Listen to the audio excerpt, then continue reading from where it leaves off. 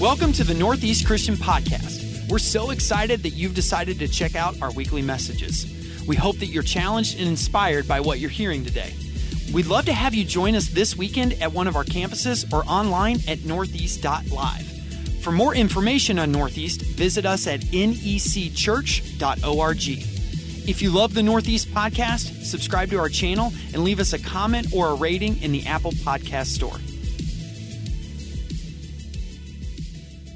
Each week during this series, Tyler's been sharing this chart to kind of show you specifically what we're talking about each different week. And for this week, we're going to focus on the sphere of morality. We're going to talk about guilt in particular and how oftentimes the guilt that you and I carry around keeps us from fully experiencing the gift of grace and forgiveness that God has for each and every one of us.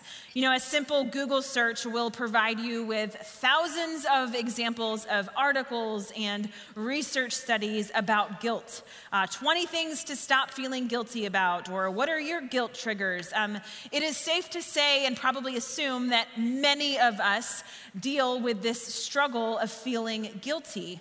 I don't know about you, but I feel like I am constantly beating myself up for things that I wish I would have said or done or not said or done, and I'm just in this never-ending cycle. And if I am the only one that feels that way today, it's probably why I got stuck talking to you about the topic of guilt today, because I feel like I'm quite an expert at living this out.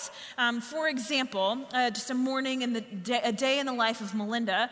Earlier last week, I had set my alarm for 5:15. I was going to get up before the sun, before the children, and get my workout done.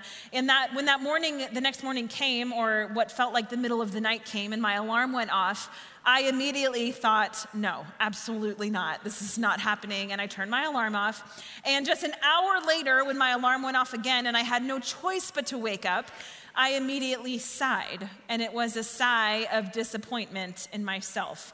I felt guilt that I hadn't followed through on the plan that I had set for myself. I glance at my phone just a few minutes later, and I decide to look at my email really quickly. And the very first message that I see starts with the words, "Hey, I haven't heard back from you. I feel guilt again. I let someone down." I walk out to the kitchen, and I see my daughter's lunchbox sitting on the kitchen counter because she forgot to take it to school. I feel guilt because I didn't remind her. I hop on social media, and I see pictures from a recent social engagement that I made up a really lame excuse to get out of because I didn't want to make small talk with people I didn't want to make small talk with. I feel guilty now that I didn't go because the pictures look so fun. I am not even an hour into my day, and all I have felt and all I have experienced is guilt. I think that there's a chance that some of you can relate to that, and if you couldn't immediately relate to one of the things I already said, here's a list of a few more things that you and I feel guilty about. We feel guilty for gossiping. We feel guilty for not calling our parents enough. We feel guilty for re-gifting Christmas presents. We feel guilty for messing up our diet. We feel guilty about that overflowing inbox. Being rude to someone. Did anyone have road rage on the way here? You should feel guilty. No, I'm just joking. You should. Maybe you should. We feel guilty for having a messy house. Has anyone ever gone to someone's house and not have heard a comment while you're there about a room or a wall or a shelf or something they are just mortified that you're seeing? We feel guilty about that. And the last one, we feel guilty because we know we're not supposed to feel guilty, so now we feel guilty for feeling guilty, and the cycle never ends. I think in general, even though we all deal with guilt, I think in a lot of circles, women often talk about their guilt, sometimes more often than men, specifically around the concept of mom guilt. I think mom guilt is a whole culture that needs to be canceled right about now. I would really appreciate that, because moms feel guilty because we are expected to work like we don't have jobs. Sorry, no, we're not. We're expected to work like we don't have kids, but raise kids like we don't have jobs. We're called a Karen if we're too demanding, but if you don't stick up for your child, you're not being a good advocate for them. You're either bossing and controlling so that nothing falls through the cracks, or you're called flighty and absent-minded if you're not just the right amount of being a helicopter mom. There is mom guilt over home-cooked meals, too much screen time, not playing with your kids enough, and so much more. And I'm not at all implying that moms deal with that guilt more than dads, because I do believe that dads deal with it just as much. I think moms just talk about it a little bit more. And whether you're a parent or not, we all have our own unique story with guilt and what that looks like in your life. At the very core, or at the heart of why we feel guilty, is a deep-seated desire to be perfect. That is the standard that we have all set for ourselves. We think that we are supposed to be perfect, and so when we're not, we feel that we have completely failed at life. When we're not perfect, we beat ourselves up. We replay our weaknesses in our mind over and over again, just wishing we could have done something differently and been more perfect. Society simply tells us to get rid of the guilt. Just stop thinking about it. Just flip that switch and take back your mind. It's that simple, right? But then we do everything we can, and no matter how hard we try, we just cannot take back our mind. And what we don't realize is that is often the problem in the first place, is that we have believed the lie that we have the power to get that guilt out of our lives, when that is simply not the case, because only God has the power to do that for us. So when it comes to mom guilt, I really want you to hear me say this. If I was a perfect mom, my kids would not have a need for a perfect God. The shortcomings that I have as a mother, and trust me, there are plenty, those shortcomings that I have create space and margin in the lives and in the hearts and souls of my children for God to step in and fill those many voids that I simply was never supposed to fill.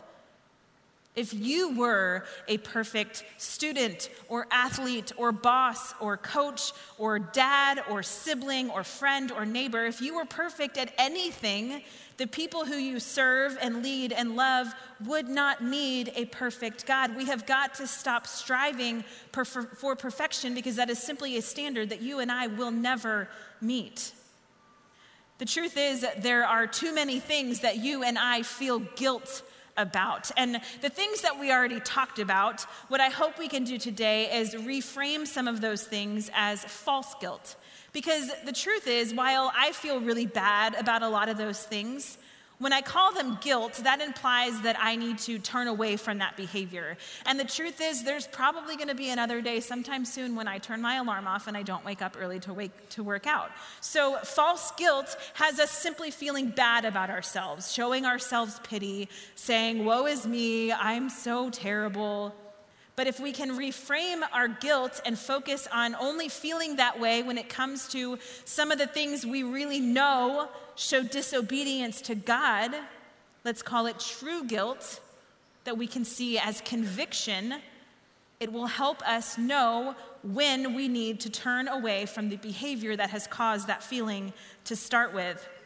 False guilt is the things that we listed at the end of the day. They have me feeling bad about myself.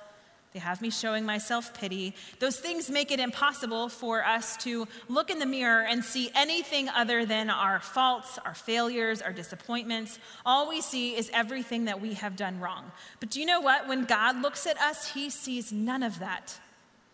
He sees you only as his daughter or his son who he wishes spent more time with him. But when we are not capable or able to see ourselves in the way that God sees us, we make it impossible for us to move closer to him, and we simply move further away from him and further away from the guilt-free life that God wants each of us to experience. A lot of times, this false guilt is what Satan uses to pull our attention away from God, and he loves nothing more than to steal our joy, and we have to stop letting him do that. As a result of the sin in our lives, we feel guilty. And this kind of guilt we want to reframe as conviction, because conviction tells us that we are going to do something about the guilt that we are feeling. It's not a sin to feel guilty. Oftentimes, feeling guilty is actually a byproduct or a result of the sin in our lives. Conviction is a legitimate, healthy emotion that we should simply never ignore. It's a notion or a friendly reminder that something we've done or said probably wasn't okay and possibly showed some disobedience in our lives. It doesn't mean that when we say we're going to turn away from this wicked behavior that we then have to be perfect and never mess up again, because trust me, we will mess up again. But it simply means that we learn how to turn to Jesus in those moments and how to ask him to step into our hearts and step into our lives and help us keep him close to us as we walk with him along the way. When we realize that this guilt that we're feeling is conviction, we have this incredible opportunity to allow God in these moments to lead us to a better understanding of the cross. The cross, the whole purpose of the cross was so that you and I wouldn't have to feel this way. And yet here we are carrying our guilt around, not accepting the gift of grace and forgiveness that God is offering us. So here's how I want to suggest or challenge you to reframe these feelings that come up when you know something happened that I don't feel great about, but I don't really know what I'm feeling or what I'm supposed to do with it. Here's at least describe the difference between guilt and conviction, okay? So the first one would be, maybe you're thinking like, how long am I going to feel this way? Well, if it's guilt, and that's as far as you're going to get, you're probably going to feel this way forever, which nobody wants to experience. But if you can reframe how you're feeling and turn it into conviction, there's a chance that you will only feel this way until you take care of the sin in your life. The second thought you might have is, what does this produce? What's the point of how I feel right now? The only point and purpose of guilt is anguish. And that's not what God wants for us. Because if we can see it and reframe it as conviction, it can produce a healthy relationship with God when we're talking to him and going to him to share about the ways that he is stirring things up inside of us. The last question might be, what step do I need to take? Maybe you're not sure what you're supposed to do. Well, if it's guilt, honestly, who knows? Because you're probably just going to sit in that forever, but we don't want you to do that. That's not what God wants for us. So again, if you can reframe it as conviction, you have an opportunity to confess your sins, to ask God to help you turn away from that sinful pattern and ask him to keep walking with you daily. And we're going to come back to that in just a couple of minutes. Colossians chapter 2 says this. It says, you were dead because of your sins and because your sinful nature was not yet cut away. But then God made you alive with Christ, for he forgave all our sins. He canceled the record of the charges against us and took it away by nailing it on the cross. In this way, he disarmed the spiritual rulers and authorities. He shamed them publicly by his victory over them on the cross. God declared victory on the cross. And yet you and I are not fully living our lives in a way that show that we are free from the guilt. We're not supposed to feel that anymore. God's solution for the guilt that you and I carry around has absolutely nothing to do with us and everything to do with Jesus. God's solution for the guilt that you and I carry was the cross, as Jesus willingly took the punishment for every single one of us. Even though Jesus lived a perfect life, he lived the only perfect life that would ever exist on this side of heaven. And in spite of that, he was still convicted as guilty. He was cast out. He was ridiculed. He was called blasphemous. He was beat on, spit on, and he was nailed to a cross, all because he said, "Take my life on behalf of theirs." Jesus died in our place, and he died in our sins so that we could remain in right relationship with God, never being separated from him.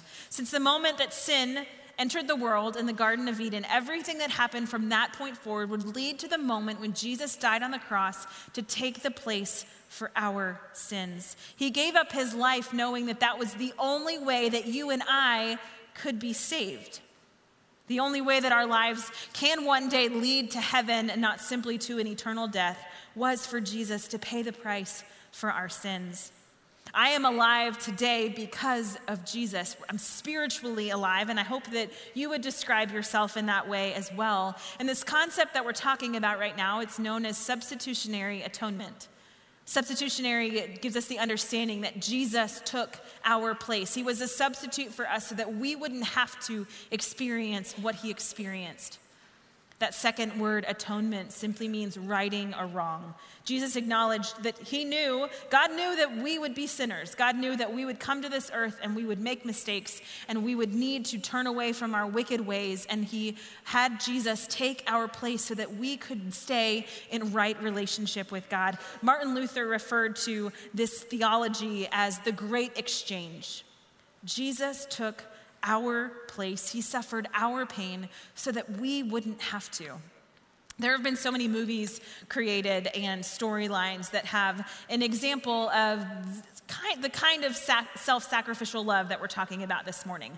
Not nearly to the same degree, of course, but everybody loves a good story where there's an unexpected, unsung hero at the end that swoops in and saves somebody's life or takes their place or saves a city or saves a kingdom. Let's talk through just a few examples, and there are plenty more.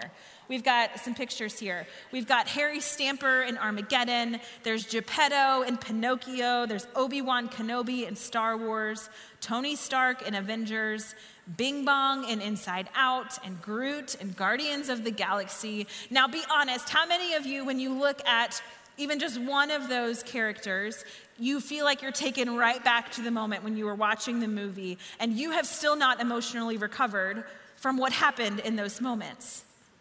Now, I want you to take how you felt in that exact moment, and I want you to times it by at least 1,000,000, times it by infinity, and realize that that is what Jesus did for you. So are we as moved as we are when we think about those movies, when we think about the cross? Because we should be. That is how much Jesus wanted you to experience God's love. He was willing to give up everything for every single one of us. And that should overwhelm us and completely blow our minds. I'm going to read another scripture passage. It's Romans chapter 3. Here's what it says. For everyone has sinned. We all fall short of God's glorious standard. Every single one of us. Yet God in his grace freely makes us right in his sight. He did this through Christ Jesus when he freed us from the penalty for our sins. For God presented Jesus as the sacrifice for sin. People are made right with God when they believe that Jesus sacrificed his life, shedding his blood. This sacrifice shows that God was being fair when he held back and did not punish those who sinned in times past, for he was looking ahead and including them in what he would do in this present time. God did this to demonstrate his righteousness, for he himself is fair and just, and he makes sinners right in his sight when they believe in Jesus. When we believe in Jesus, this is a gift that God is offering us. Have you accepted that gift? Jesus took our place so that we could live guilt-free lives. And our ability to not only understand this, but to truly believe it to be true for ourselves is called justification. The moment that Jesus died on the cross was the moment that this possibility of a right relationship with God even became an option for any of us. There's nothing that you and I can do to cancel the love that God has for us. And I hope that you hear me when I say that. There is nothing you can do to cancel God's love for you. Justification is what makes our relationship with God different than all earthly relationships that you and I will ever have. It gives us this understanding that our lives are not supposed to be defined by our sin, but our lives can be transformed by our sin. There is a very big difference between being defined by something and transformed by something. When we're not able to accept and to believe for ourselves that that Jesus has paid the penalty for our sins, there's a good chance that you and I are simply going to just continue wallowing in our guilt. And if we don't address the guilt that we're feeling, oftentimes that guilt can become condemnation. It's what happens when for whatever reason we just don't believe that God's forgiveness is for us. I'm sure it's for all of you, but for me, I don't know about that. We believe this lie, and this mindset has the power to hold us captive. It keeps us from the life that the cross was meant to allow us to live, a life of hope and healing and saving because of the cross. That is what Jesus wants for us. I want to read Romans 8, a passage, so just listen closely. It says, "So now there is no condemnation for those who belong to Christ Jesus." No condemnation. None of that. None of it's allowed. And because you belong to him, the power of the life-giving Spirit has freed you from the power of sin that leads to death. The law of Moses was unable to save us because of the weakness of our sinful nature. So God did what the law could not do. He sent his own son in a body, like the bodies that we sinners have. And in that body, God declared an end to sin's control over us by giving his son as a sacrifice for our sins. He did this so that the just requirement of the law would be fully satisfied for us, who no longer believe or follow our own sinful nature, but instead follow the Spirit. Those who are dominated by the Holy Spirit think about things that please the Spirit. So letting your sinful nature control your mind leads to death, but letting the Spirit control your mind leads to life and peace. There is no condemnation for those who belong to Jesus, only a life of peace. Have you accepted that life of peace that God is offering you today? A lot of times what keeps us from accepting this life of peace, which is the forgiveness from God, is that we feel like we just can't let go of the past. We can't look to the future because we're so focused on what has already happened. And if that is you today, I want to encourage you and remind you that you can no longer change what has already happened, but you can change what is still in front of you. And that is a life that can be dedicated to living on fire for God in the way that he created us to live. When it comes to having these conversations about accepting the grace and forgiveness that God has for us, I feel like I quickly think of three things I hear most often from people who are kind of struggling to get over that hurdle or to push through that. So I want to talk with you the three things I hear most often, just in case there's someone in the room who resonates with one of these. The first would be, what I have done is too bad. There is no way God will forgive me for this. When I hear those words, I hear a lot of self-condemnation. I hear guilt that you have allowed to wallow for so long over your unforgivable sin, the thing that you think you've done in your life that is unforgivable, whether it's sexual immorality, lying, cheating, stealing, insert right there, whatever you need to. We all have our own that we could enter there. I want to challenge your thinking on that, because any time that we claim or we think even for a second that what we've done is too bad, what we are unintentionally telling God is that the cross wasn't enough. Jesus' sacrifice on the cross wasn't enough to cover our sins. And that, I don't think any of us really believe that, but I think if we're not careful, we cross that line of believing that lie that what we've done is too bad, and it's simply not the case. The second thing that I hear often is, I haven't been punished enough for my sins to be forgiven. I think based on your upbringing, maybe what you were told, maybe what you learned, maybe what you heard as you were growing up, really because of human nature, we all believe that there should be a price or a penalty to pay for our actions, right? Because there's punishment, we're dealing with discipline in my home, and there are rules and expectations and consequences, right? That's how human nature is.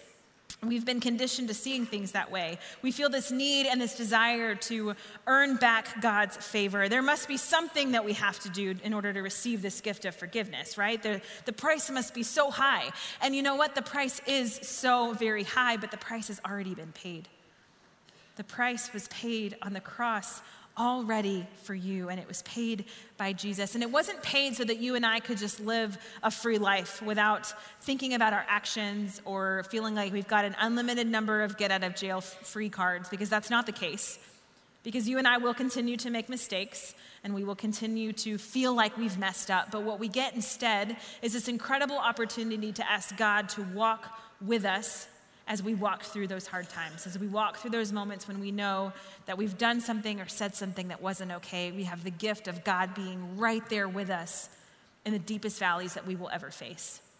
The third and final thing that I think I hear most often is the sentence, I can't forgive God for what has happened in my life. And maybe you have said those words before. Maybe you feel that way right now.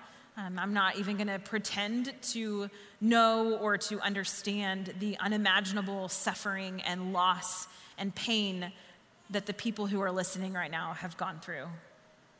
But what I do love about this church is that in the midst of those painful moments, it's why we strive to be a place that is willing to sit with you in that pain.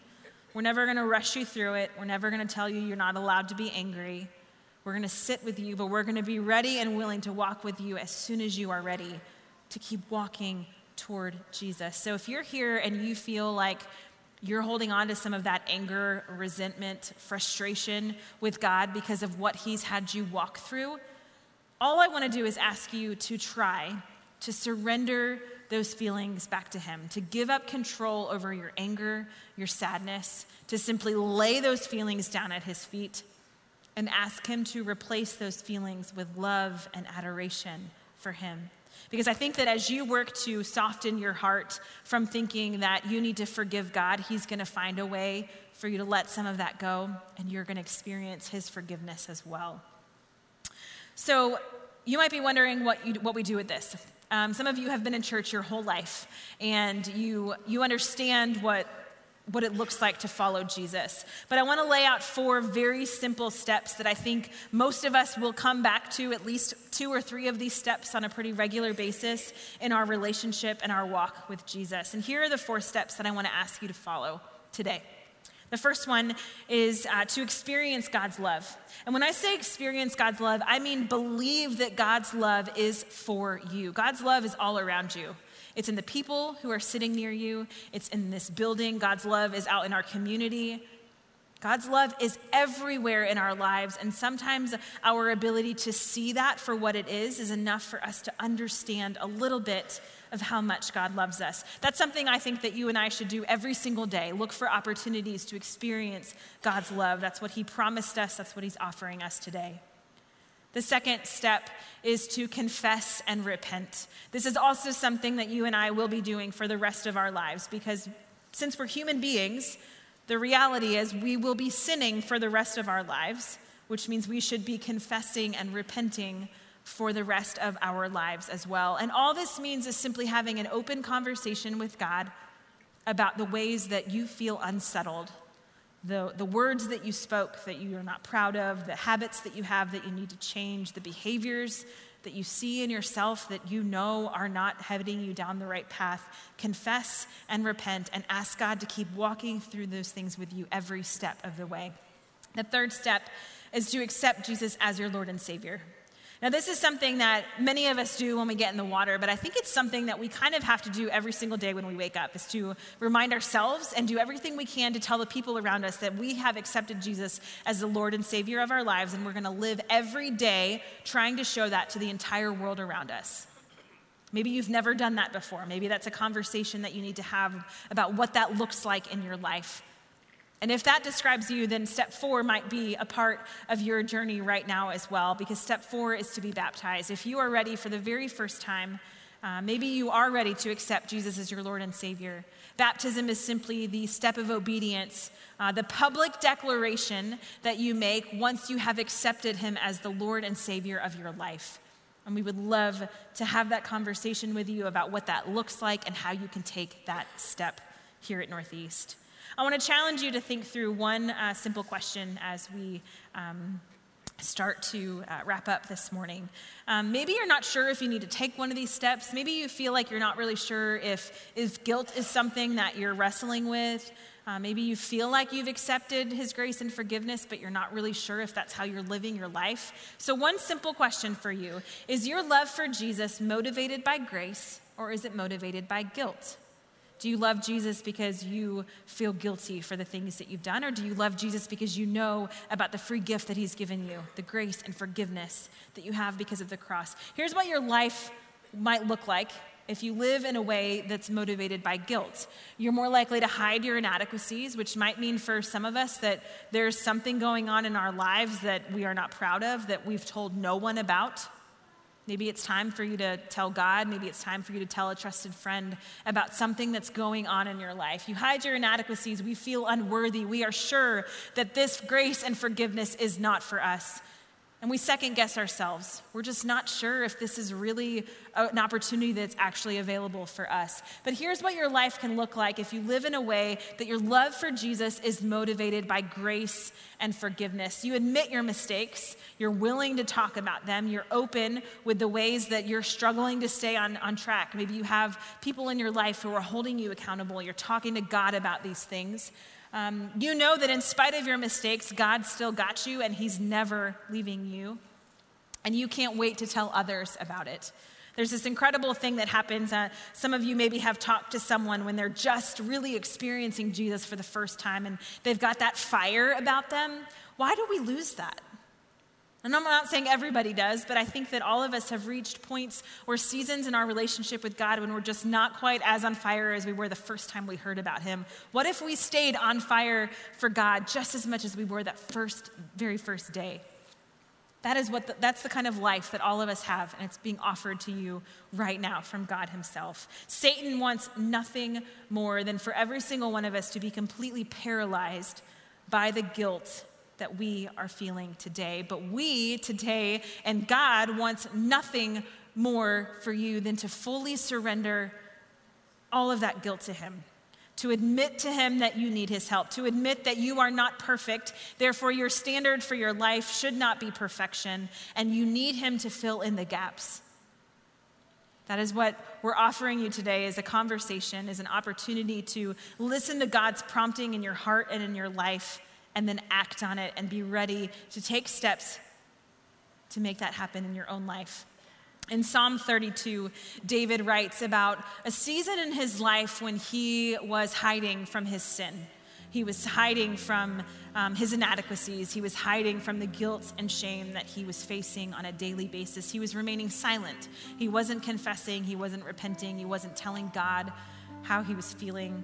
And this psalm is so beautiful because it's all about his soul rejoicing in this newfound gift of grace and forgiveness that he has discovered, and he can't help and he can't keep himself from singing about it. It really sums up perfectly everything that we have been talking about this morning. So in just a second, Corbin is going to lead us through a worship song that our worship team wrote that is based on Psalm 32. And I just want to ask you and challenge you that as you read these lyrics, as you sing them out, believe this to be true and available to you today. God is just simply waiting for you to take that step to start the conversation, to accept the grace and the forgiveness and the freedom from the guilt that you're carrying around and you were never meant to. Let's worship together right now.